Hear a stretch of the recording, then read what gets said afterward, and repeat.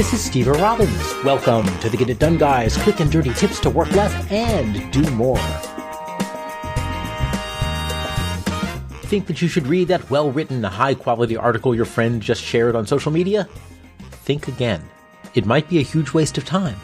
Rather than reading any interesting article that just happens to cross your path, make a conscious learning plan. I lost my own clickbait virginity to Upworthy. Oh, they were great at hijacking my mind. They would send me 10 psychologically manipulative headlines an hour, and you'll be shocked when you hear about number 6. These days, the problem isn't clickbait. It's high-quality content. Too much of it. Way too much.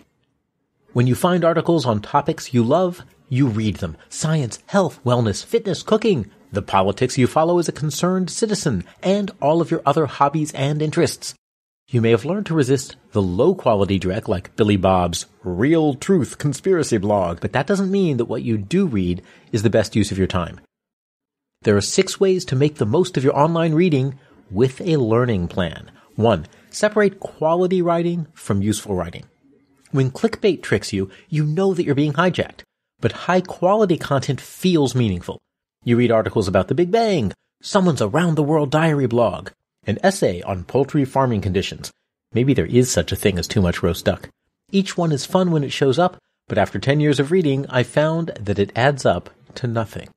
The articles inform you, but they were chosen to get you to engage, not to help you become who you want to become. What if you chose your own topics, like in the olden days of yore? It's a bit more work, but then you get to decide who you become. Billy Bob's Real Truth Conspiracy blog? Low quality. Anything you read, no matter how well written, so that you can feel outraged? Also low quality. Choose a higher purpose. Take back control. Choose a purpose and then get reading.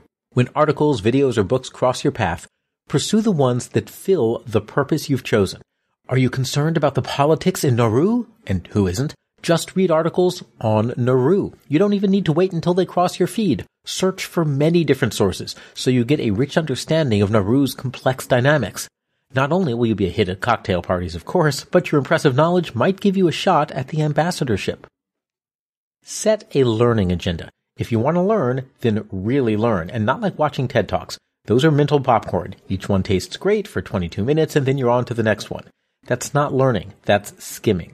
If you're reading to learn, decide what it is that you want to learn, like the history of the kazoo. Don't just click on any article that pops up. Click the kazoo articles. Read about different aspects of kazoos. Read from different kazoo sources. Read scientific sources, practitioner sources, amateur sources, professional sources. Go deeper, wider, inner, outer, slower, faster, until you've got knowledge coming out the kazoo. If you want to discover new topics, you can still do it without becoming social media's mind slave. Ask a friend what they recommend. Even if the evil algorithm shows you that same friend shared an article on the mating habits of naked mole rats this very morning, still ask them because they might recommend something different when they put some thought to it. Are you a PR professional, journalist, marketer, or writer? Then you know the importance of Associated Press style.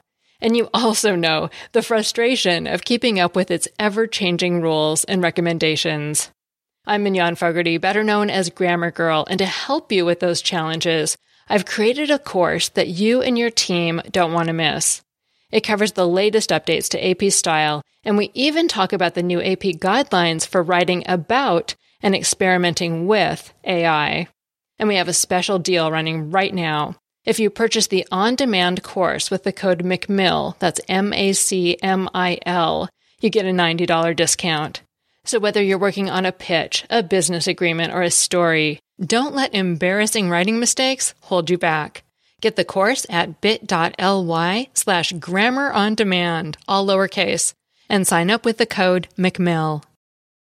Set a time frame. It can seem scary to limit yourself to one topic, and actually it just focuses the mind. But you aren't setting your learning agenda for life, just for a while. Decide in advance when you'll revisit your purpose. Put it on the calendar. And heck, you can even tie your learning directly to the calendar. In January, you'll read to learn the history of World War II.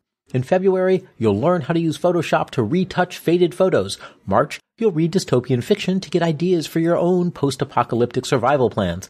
And you'll remember that it is fiction. Fiction. Billy Bob read it too. And so on. Beware news. News is especially dangerous. We all know fake news and low-quality news is bad for us, even though we consume it like hotcakes. But even high-quality, well-researched news may be a bad use of your reading time. If you watch news so that you can feel outraged at the latest thing the politicians did, or you can ask how they are ruining the country, then you're really just reading to get a self-righteous burst of adrenaline. So own it. Then go sign up for a rugby team and get your aggressions out properly while also getting healthier, exercising your body, and not polluting your mind. If, however, you read news to be an informed citizen, still get clear on why.